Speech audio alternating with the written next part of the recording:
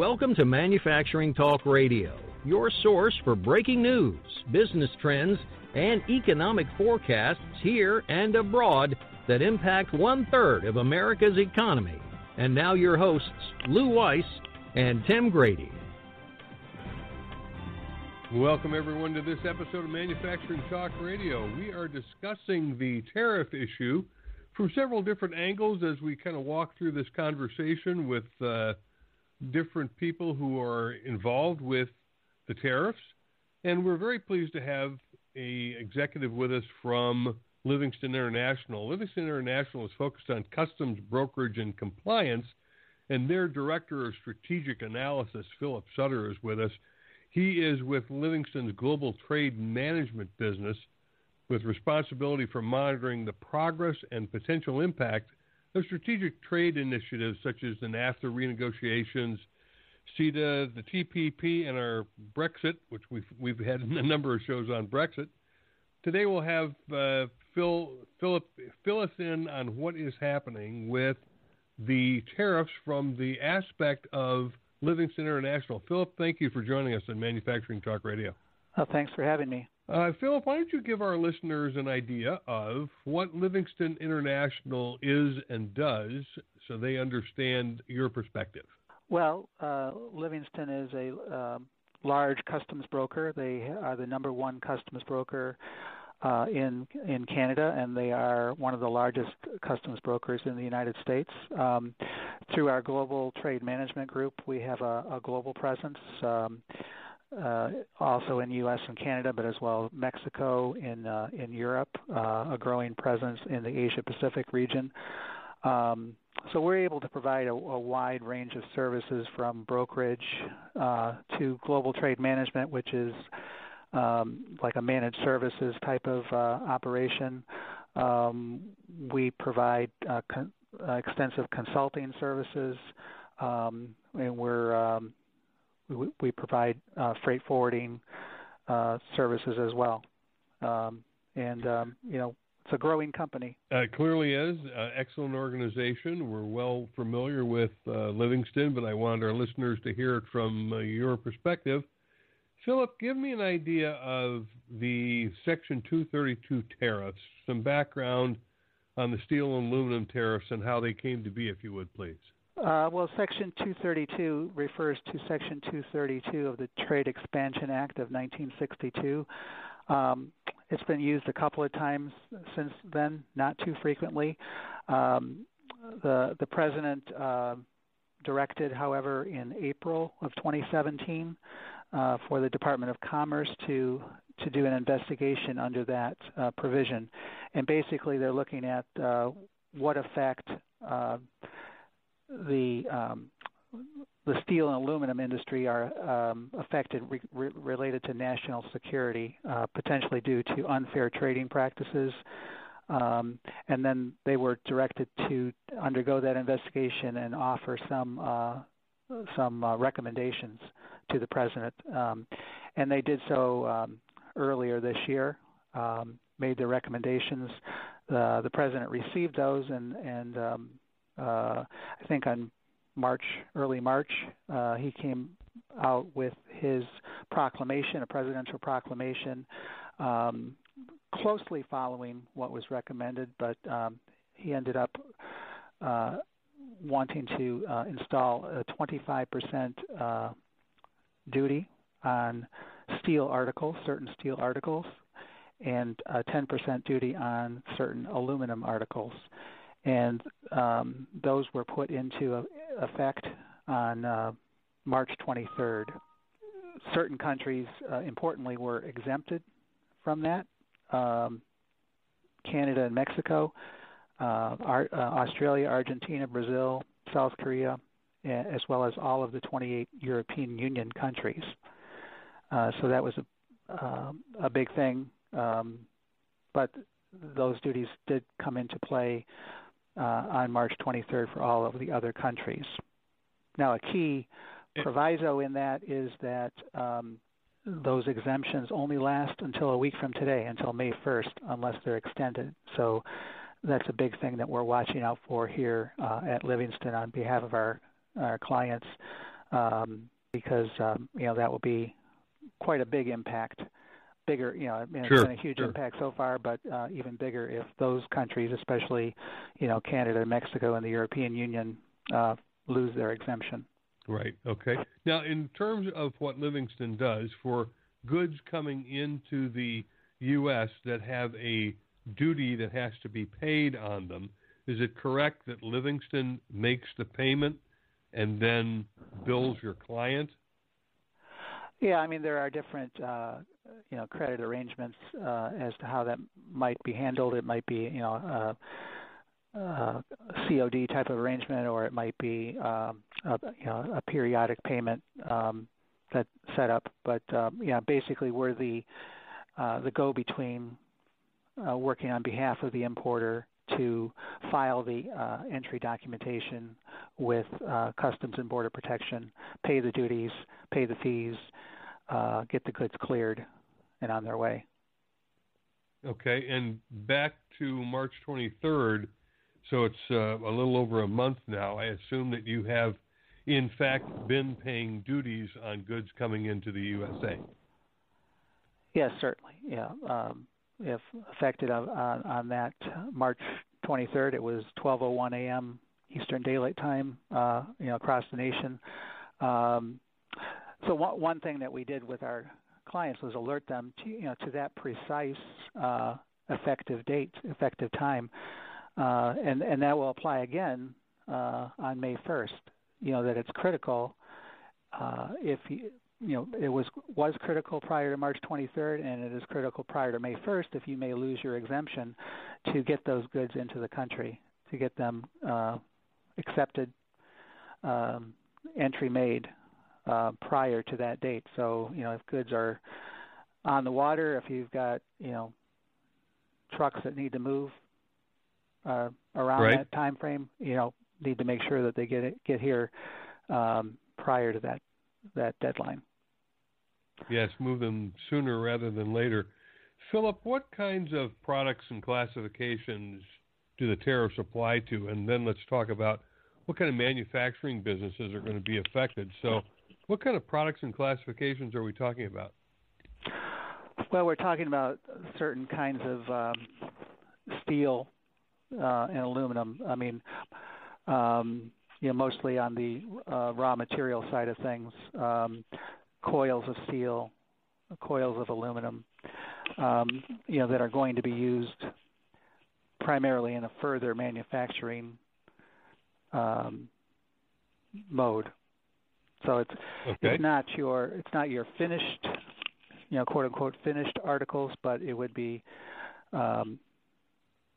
essentially more raw material type of items. And Philip, is there a mills. listing?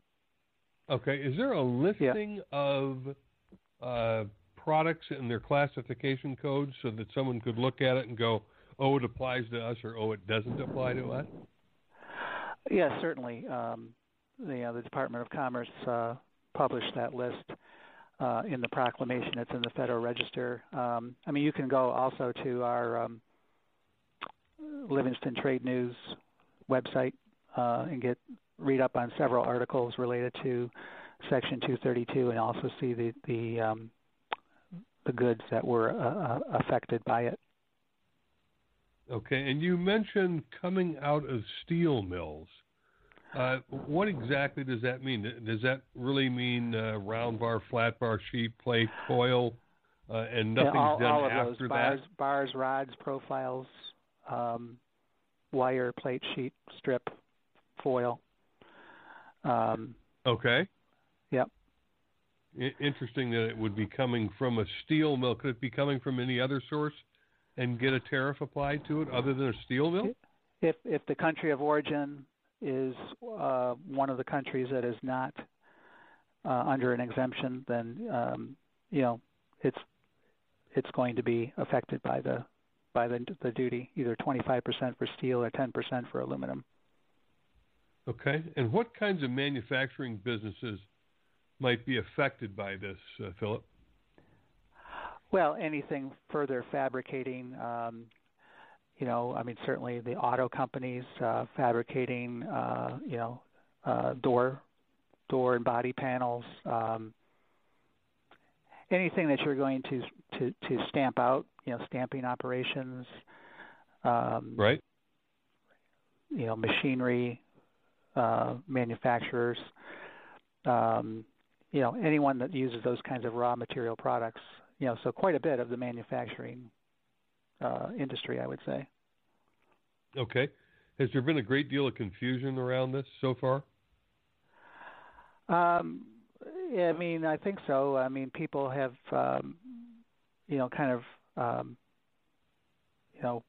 does this really apply? What can I do to avoid it? You have to be compliant. You have to classify your goods properly. From a classification perspective, there's really no way to get out of it unless you're going to do that further manufacturing potentially in the other country before it gets here and bring it into a basically substantially transform it into a new and different article of commerce and get its classification changed that way. There's no other way to avoid those duties. Right. Now, I noticed in one of the documents I was reading on your background that your expertise covers the avoidance and recovery of duty, not evasion, but avoidance. Mm-hmm. Can you explain avoidance for us, please? Well, a lot of companies that we help are not taking advantage of free trade agreements, for example. They might be leaving money on the table that they are lawfully not required to pay. But if you don't declare, that you can make a NAFTA claim, that you can make, the U.S. has other trade agreements, with Australia, with Korea. If you don't make those claims, you don't get the money. And so companies sometimes are not proficient in understanding those opportunities that are legally available to them. And that's something that we specialize in to help those companies take the fullest advantage of. Okay, yeah, it appears that you work a lot in the mitigation of compliance exposure and risk. Would that include helping companies identify what harmonized codes they should be using? No, exactly. Classification is something not to take lightly. A lot of things hinge on the correct classification. Obviously, we see here Section 232 hinges on having the correct classification. In these kinds of instances, Customs is going to be looking at the classification. If you're not classifying that properly and the goods are coming from China, Customs is going to give that a lot of scrutiny. Outside of the Section 232, if you have products that fall into certain anti-dumping or countervailing duty cases, classification becomes very important. Just the general rate of duty, you want to you want to get that correct. And to get that correct, you need facts. You need to analyze your product. You need to understand exactly what they are, because it's not always as easy as just looking at a description of the product. Sometimes you need to know the functions and the different attributes of that product to get that classification correct, and that's something that we really pride ourselves in doing a great job on. Right. I know that I have at a glance read some of the harmonized code descriptions in which you can get lost for a long time trying to understand them. Sure. Besides, there are, the tariff, which is quite a voluminous document itself, but there's lots of other things that go along with that. Customs and Border Protection, I don't know, on a monthly basis, dozens upon dozens of rulings that are sometimes precedential to how you should classify. So those are things that we monitor as well to understand, how does Customs classify a product? What are they dictating that a particular kind of commodity, how it should be treated? So we're looking at that. And sometimes these classification issues go to court, and those are further precedents that are set as to how a classification should be approached. And you certainly know this well because I understand that you are a licensed U.S. customs broker and a certified customs specialist. Is that right? That's correct. Yeah, we have quite a population of licensed customs brokers at Livingston. I mean, and besides being a licensed customs broker as a company, individuals can get that additional accreditation, and it's acquired through an exam, similar to say some kind of accounting exam to get licensed for different professions. And it's a difficult exam. They give that exam twice per year, and it's a big deal within our industry. Yeah, I am sure it is. Let me talk to you about a couple of dates that seem to be floating out there. Some that we have heard that we don't understand, that you'll probably understand more. When the March 23rd date was established, it seemed to me that there was an appeal process, a review process, that some of these tariffs might not go into effect over a period of some 90 days while they went through applications and review of exemptions, and they'd kick in June 23rd. Am I accurate in that, Phil? Well, we've talked a bit about the exemptions and the 34 countries that are exempted. But in addition to the exemption process, there's an exclusion process that's available to importers. So you can apply. You can fill in a request form. It's like a 5-page form to describe your product and the various specifications of that product, and then file that. And then that's going to be a matter of public record. There'll be a comment period where other parties can file objections to those requests, and if it gets through that process, and I don't think any have been granted thus far. But I understand that many companies have done that so far. What hasn't happened a lot, I mean, they're basically, the government's just being glutted with these requests, and so not very many have been posted so far. And it actually came up last week. The Senate Finance Committee was kind of disturbed by the process, and essentially they were not too happy with the basically the bureaucracy of what you needed to provide to get these exclusions. I do recall looking at some of those forms and thinking to myself, because as my understanding is, it is on a product by product basis, and the form doesn't look particularly easy. No, it does not. I mean, it's quite a voluminous form, and you have to have a pretty good idea that you've got a good shot at getting exempted, because every variation of a product you have to submit a new form. Right. So you could be submitting dozens upon dozens of these forms, and if you're not successful, I mean, it could be quite a waste of time. Yeah, I was concerned for manufacturers here who might have that struggle. Let's talk about the May 1st date here. That sounds like a very big one, and we're 6-7 days out from that trigger point. What does that look like? If that happens and Canada and Mexico lose their exemptions, then this could be really challenging, could it not?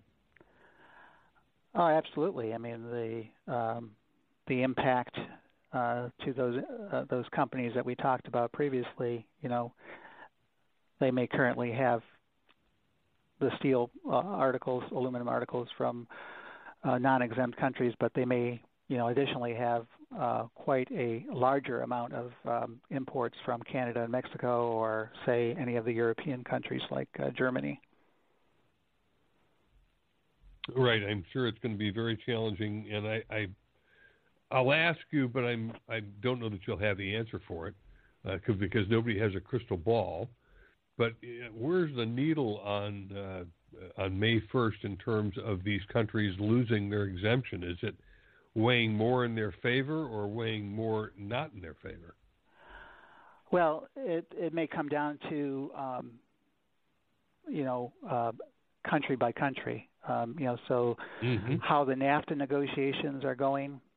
That was stated in the initial proclamation that basically the continuance of their exemption is kind of tied to how the NAFTA is going to go.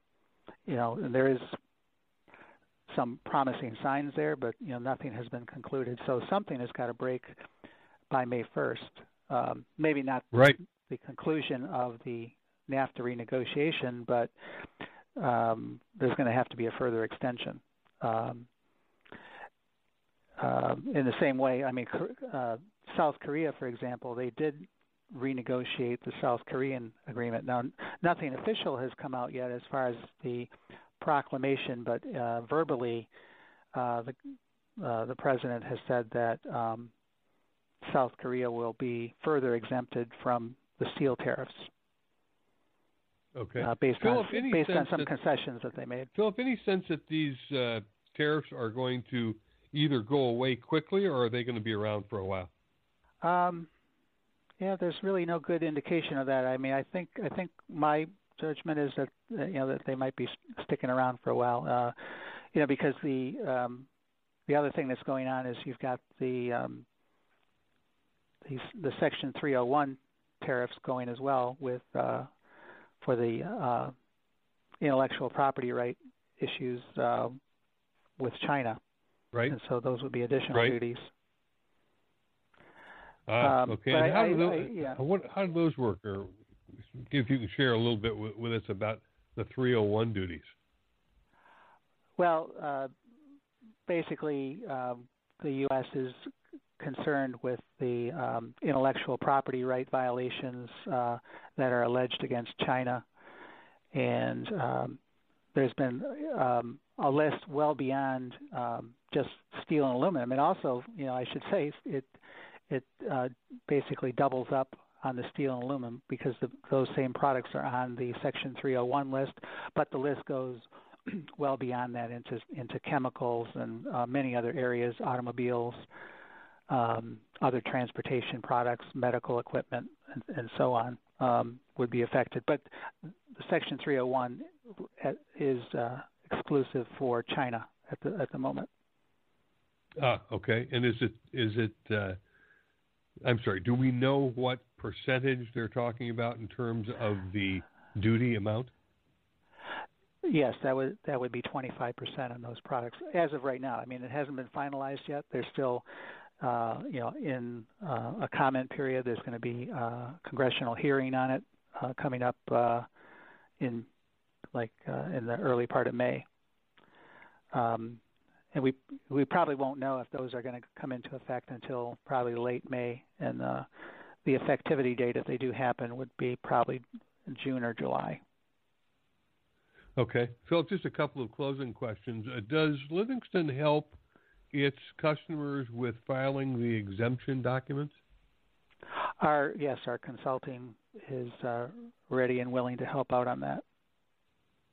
Okay. I think that's important for our listeners to know. And in terms of someone getting a hold of Livingston International, it's livingstonintl.com is your website address. It sounds to me like people would be smart to give Livingston a ring, particularly in the areas of gaining an understanding of what harmonized codes they should be using and how to fill out some of the paperwork for the exemptions. It sounds like you guys do a lot of great work in that area. Yeah, any and all of that, and as we discussed, free trade agreements is another specialty area. If you have issues with anti-dumping and countervailing duties, that's another area that we can help out with for sure. Well, Philip, we appreciate just you purely moving your product from point A to point B. We're here to help. Oh, that's right. That's your core business, is moving the goods from point A to point B. Philip, we appreciate you being on Manufacturing Talk Radio and kind of giving us some more in-depth information on what's happening with the tariff issue. Thank you for joining us. All right, you're welcome. Thank you. You bet. And we've been speaking with Philip Sutter, who is the Director of Strategic Analysis for Livingston's Global Trade Management business. We encourage anyone who wants to go through this another time or two to listen to it at mfgtalkradio.com, where it will be posted shortly. And we have, of course, another show that's out there called womenandmfg.com, Women in Manufacturing. But this has been some terrific information shared by Philip Sutter, who's Director of Strategic Analysis with Livingston. We appreciate him being on the show, and we appreciate all of you who are listening to Manufacturing Talk Radio. Come back and listen to us often. We've got a lot of new shows being posted, and thanks for listening today. Thanks for joining us on Manufacturing Talk Radio. You can hear our next broadcast each Tuesday at 1 p.m. Eastern Standard Time at mfgtalkradio.com. This podcast is a part of the C-Suite Radio Network. For more top business podcasts, visit c-suiteradio.com.